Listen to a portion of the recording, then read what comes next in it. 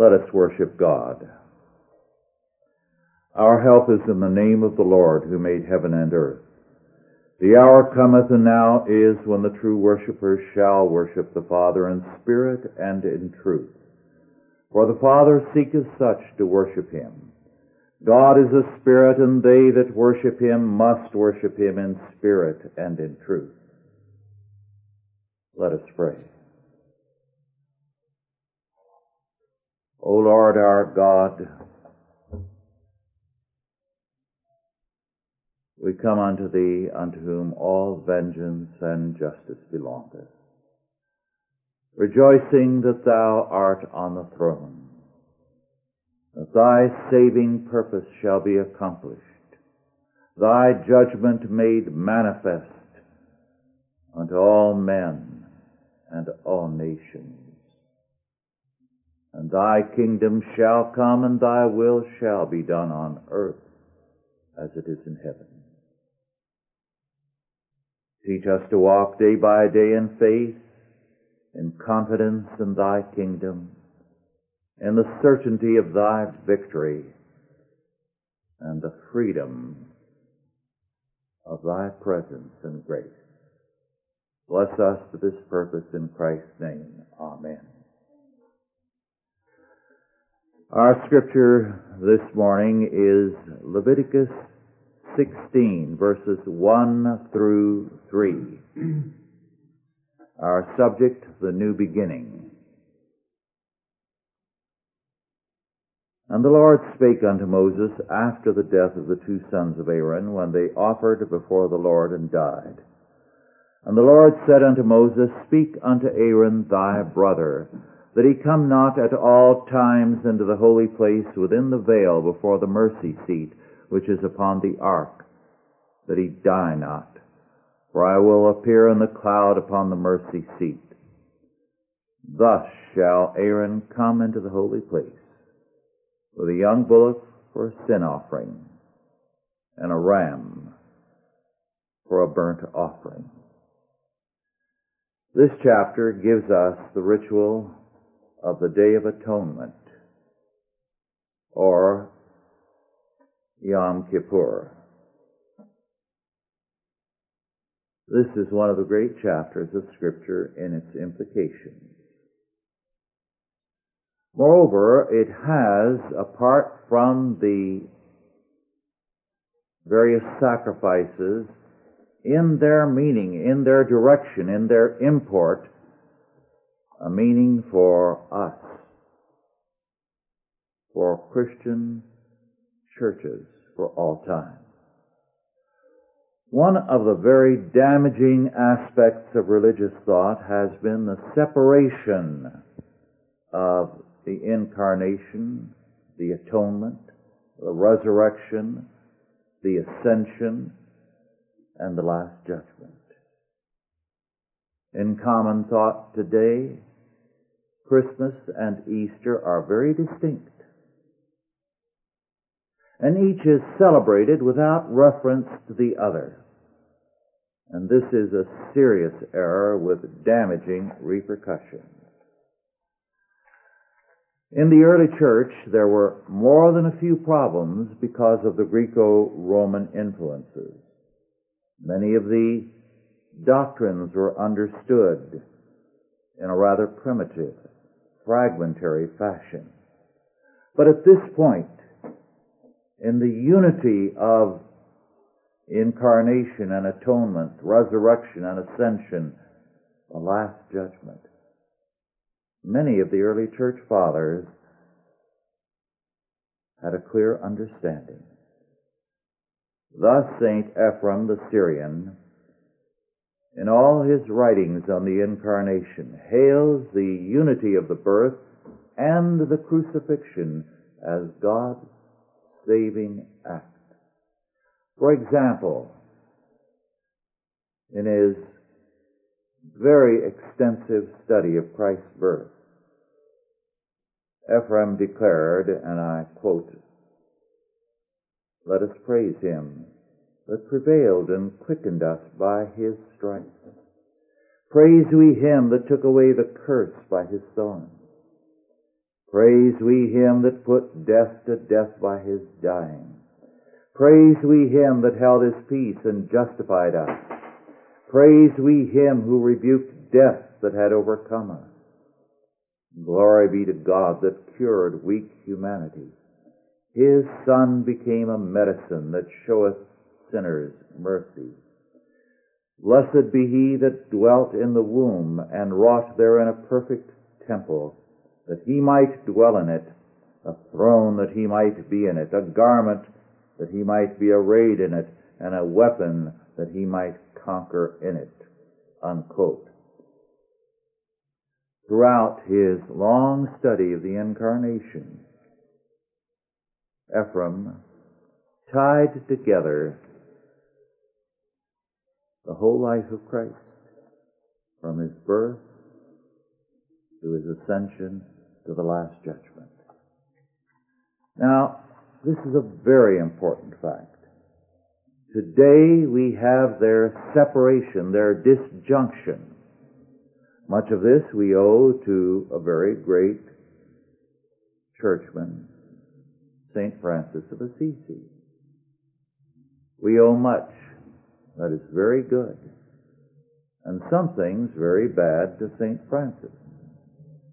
St. Francis separated the Incarnation, the Christmas story, from the rest of Scripture. He began the sentimentalization of Christmas by placing all the emphasis on the Incarnation as a tremendous act of humility. Now, instead of seeing the unity of Christ's life, the Incarnation, as God the Son invading the earth, God the Son at the cross making atonement and destroying the power of sin, God the Son destroying the power of death by his resurrection, and God the Son ascending to the right hand of God the Father, thence to come to judge the quick and the dead at the last judgment. The emphasis of the Apostles' Creed. The emphasis shifted. The emphasis became the humiliation that God undertook by becoming flesh. The humiliation of the cross. And a very dramatic thing symbolized this. The empty cross in the churches became the cross of the dead Christ. One churchman years ago told me, when he was in France, sitting, chatting with someone in a Catholic bookstore.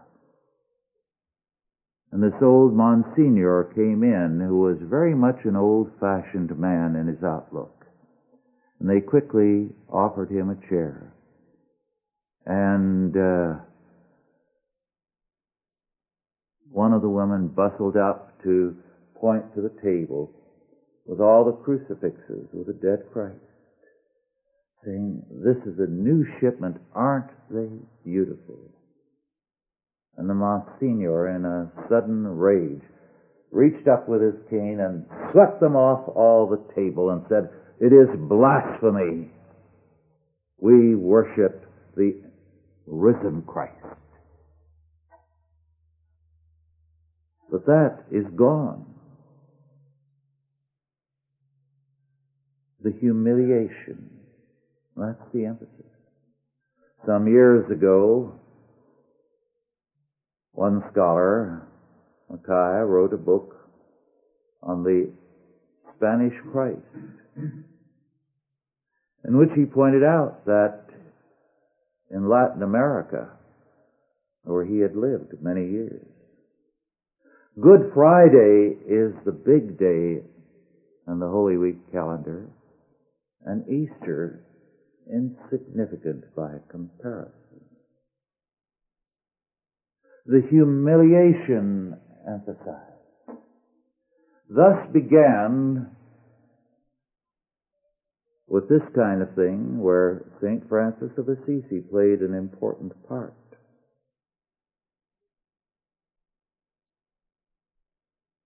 An emphasis on kenosis, the kenotic Christ, who empties himself, and we are to empty ourselves of everything. Of course, in Eastern Orthodox thought, this became even more powerful, and then reinforced this strand in the last century to triumph in Christendom. So the emphasis on the humiliation of the incarnation and of the crucifixion and of the whole life of Christ substituted the invasion, the triumph over sin and death, and finally the righting of all injustice with the last judgment. And Christendom was warped by these things. But the Day of Atonement stressed precisely the note of victory, as we shall see as we go through the ritual in 2 or 3 successive studies. The sad fact is, in one way or another, the Day of Atonement, Yom Kippur, has lost its original thrust, both in Judaism and in Christianity. And the implications are devastating. We are reminded at once in the text of Nadab and Abihu and their sin and death. We are told, in fact, that this was given by God to Moses just after the death of the 2 sons of Aaron, when they offered before the Lord and died. Rabbi Hertz, who a generation ago was the chief rabbi of England,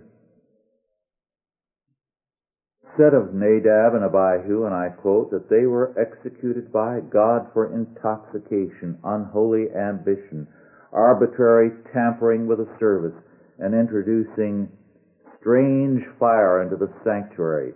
The story of Nadab and Abihu is a parable for young Israel in every generation, unquote. Now, the sacrifices for individual atonement were previously given and long practiced. Now the Day of Atonement ritual for the whole nation is given. So atonement was not new. Yom Kippur was. And it was linked to the death of Aaron's 2 sons. Why so? In Genesis 4:1 we read, "And Adam knew Eve his wife, and she conceived and bare Cain, and said, I have gotten a man from the Lord." Unquote. This was the first child in history. And Eve's statement is very, very important. Umberto Cassuto tells us in his analysis of the very literal meaning of Genesis 4:1, and I quote, "The first woman, in her joy at giving birth to her first son, boasts of her generative power, which approximates in her estimation to the divine creative power. The Lord formed the first man, and I have formed the second man." Literally, I have created a man with the Lord. I stand together, that is, equally with him in the rank of creators. Unquote. Eve, in other words, regarded Cain as a personal triumph and her future hope. God had created, and now she had also created. And history was to have a new beginning in her son. But Cain became the first murderer a man in flight from God and man.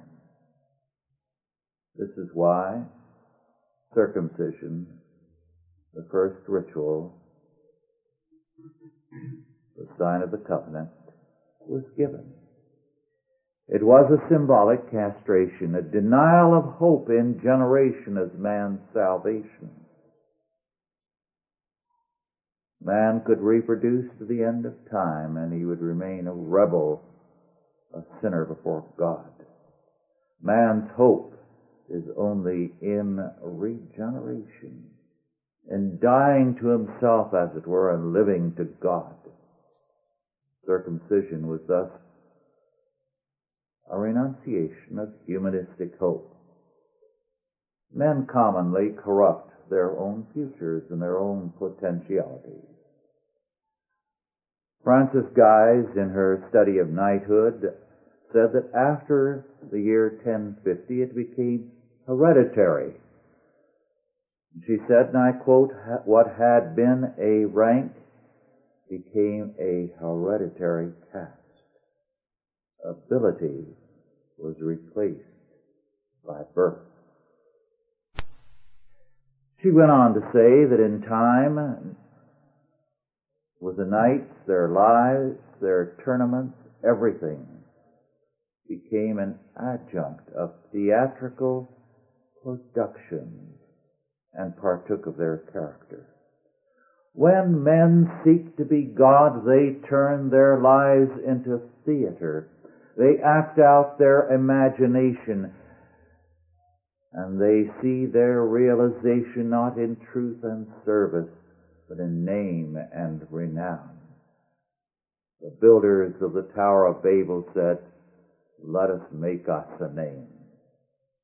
All such plans, all such hope, God confounds. With Aaron, a hereditary priesthood was established, but its total reliance was to be on the Lord. The priests were to be substitutes for one who was to come. Their every form of dress, their every step, act, word in the ritual was prescribed.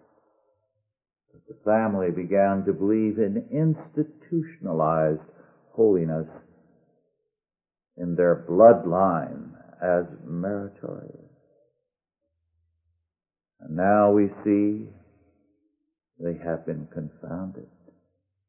Aaron with his sin of the golden calf, Nadab and Abihu with their sin and death, undercut any possible belief in a personal holiness, in the person or family as being holy in itself, simply because it filled a holy function or office. Aaron is told that no high priest has admittance to the most holy place but once a year on the 10th day of the 7th month. There are references to the mercy seat.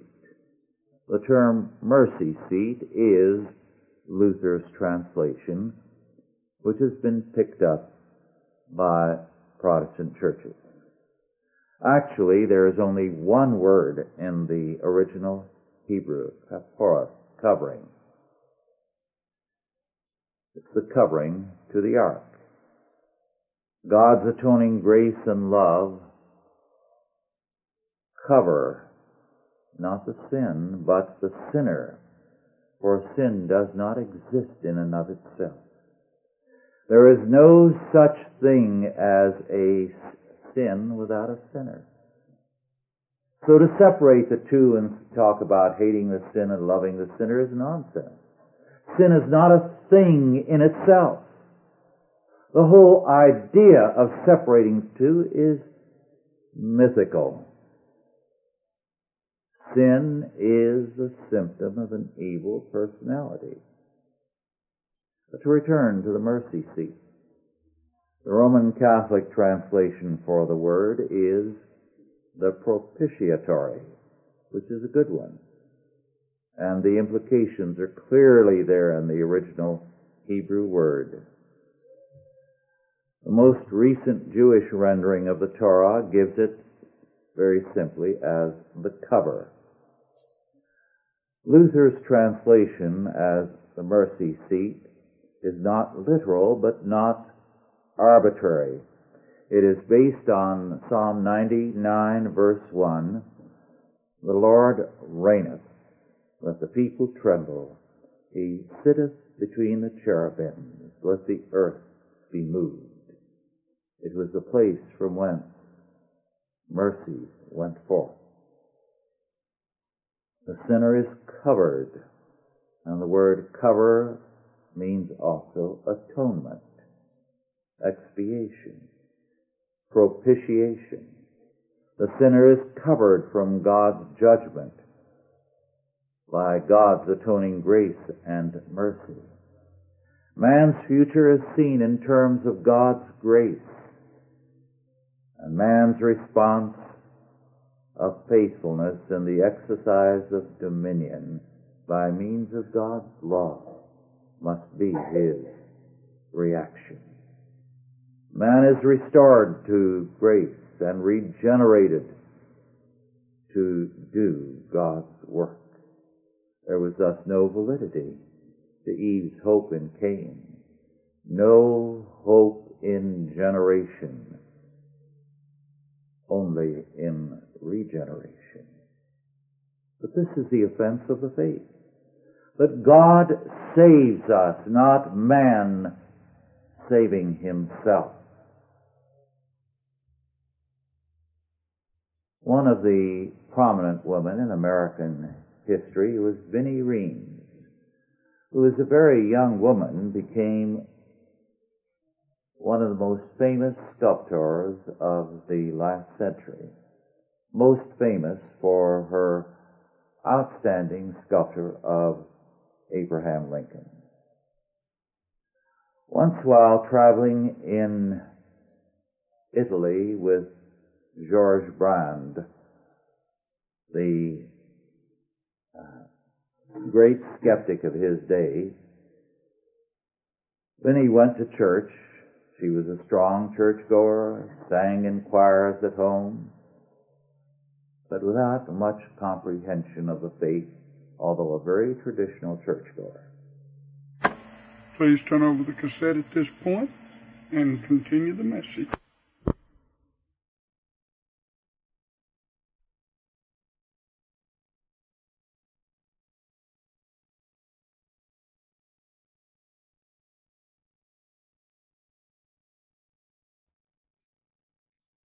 Choirs at home, but without much comprehension of the faith, although a very traditional churchgoer.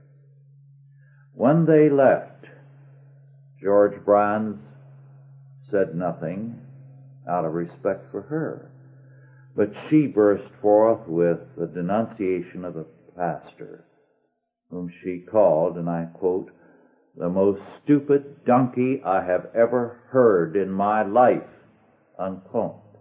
Why? His sermon had been on Christ's words, "Thy sins are forgiven thee."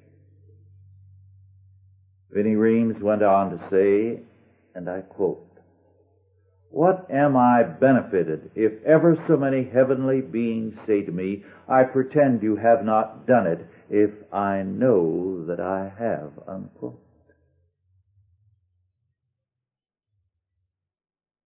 Vinnie Reams was under the illusion that somehow, by her goodness, she was going to qualify for heaven. Eve began life outside of Eden and was confounded in her hopes by Cain, her hope. The priesthood began its history confounded by the sins of Aaron, Nadab, and Abihu. The new beginning is not of man, but of God by atonement. And man has a new beginning in the atonement. The atonement is deliverance. It is victory. And the whole life of Christ must be seen as one of victory. The triumph of the Incarnation, God's invasion of history. The triumph of the cross, His victory over sin. The triumph of the empty tomb, His victory over death. The triumph of His ascension, going to reign at the right hand of the Father, from whence He shall come to judge the quick and the dead. It is a story of victory. And no part of that can be seen without falsification if the note of victory is not predominant. If we stress humiliation and follow the note of humiliation, we become the people of defeat, not of victory. Let us pray.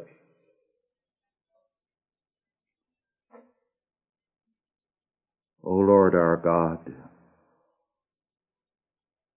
we thank Thee that we are called to be the people of dominion and of victory.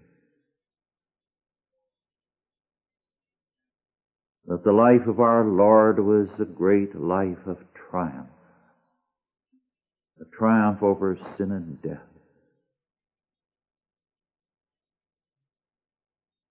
The destruction of all injustice in due time. The day of triumph for His kingdom and of vengeance for all His enemies. Make us joyful in our faith, triumphant in our lives,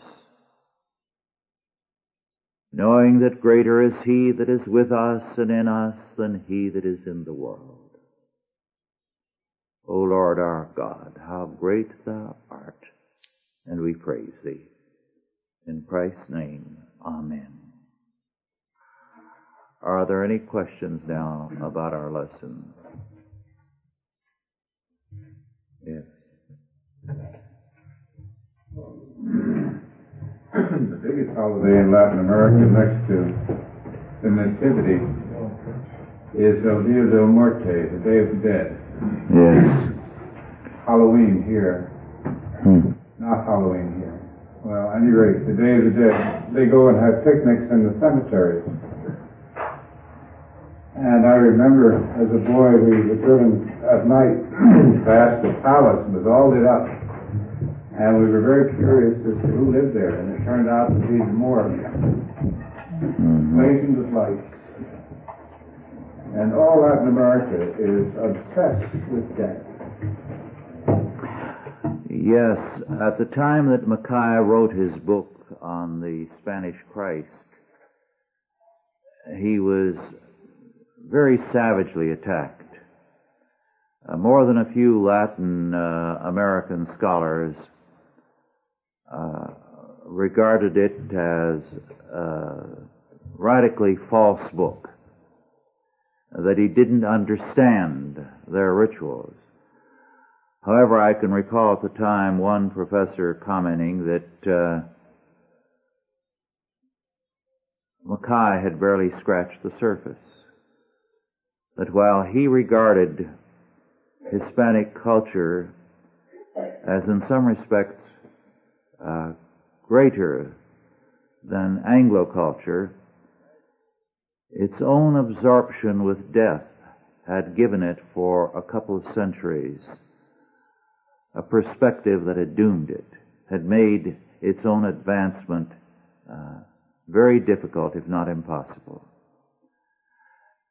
Well, there was a difference between the Spanish culture and the Latin American culture. The Spanish culture started out as a triumph. It started out dynamic, to expand the faith and expand Spain's power, etc. Latin American culture has never taken on a victory attitude since independence. I think to some extent this is the Indian influence, because the Indians were obsessed with blood and sacrifice before Christianity and still are. Yes, that's a good point. The earlier Hispanic culture was very strongly victory-oriented. No one has done an adequate study here, I think partly because of a defensive attitude on the part of many Hispanic scholars. But in varying degrees, this kenotic influence has undermined the whole of Western Christendom. And not until it is broken can Christendom again become a strong and forceful culture. I don't think it's an accident that a third to a half of the peoples in this country are the impotent ones, incapable of dominating the country. When Christians have a retreatist, kenotic attitude, they are programmed for defeat. And I think this goes through Eastern Orthodoxy, Western Catholicism, and Protestantism alike.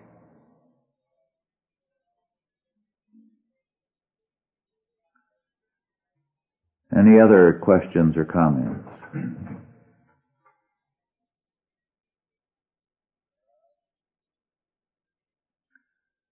Well, if not, let us conclude with prayer. Our Lord and our God, Thou hast summoned us to be the people of victory. Thou hast declared that Thy word is truth. Thy Son, the victor over sin and death. That all things are to be made new in Him and through Him. Make us strong, therefore, in Christ, strong in victory and dominion. Revive Thy church, O Lord, and make it again a power to the ends of the earth.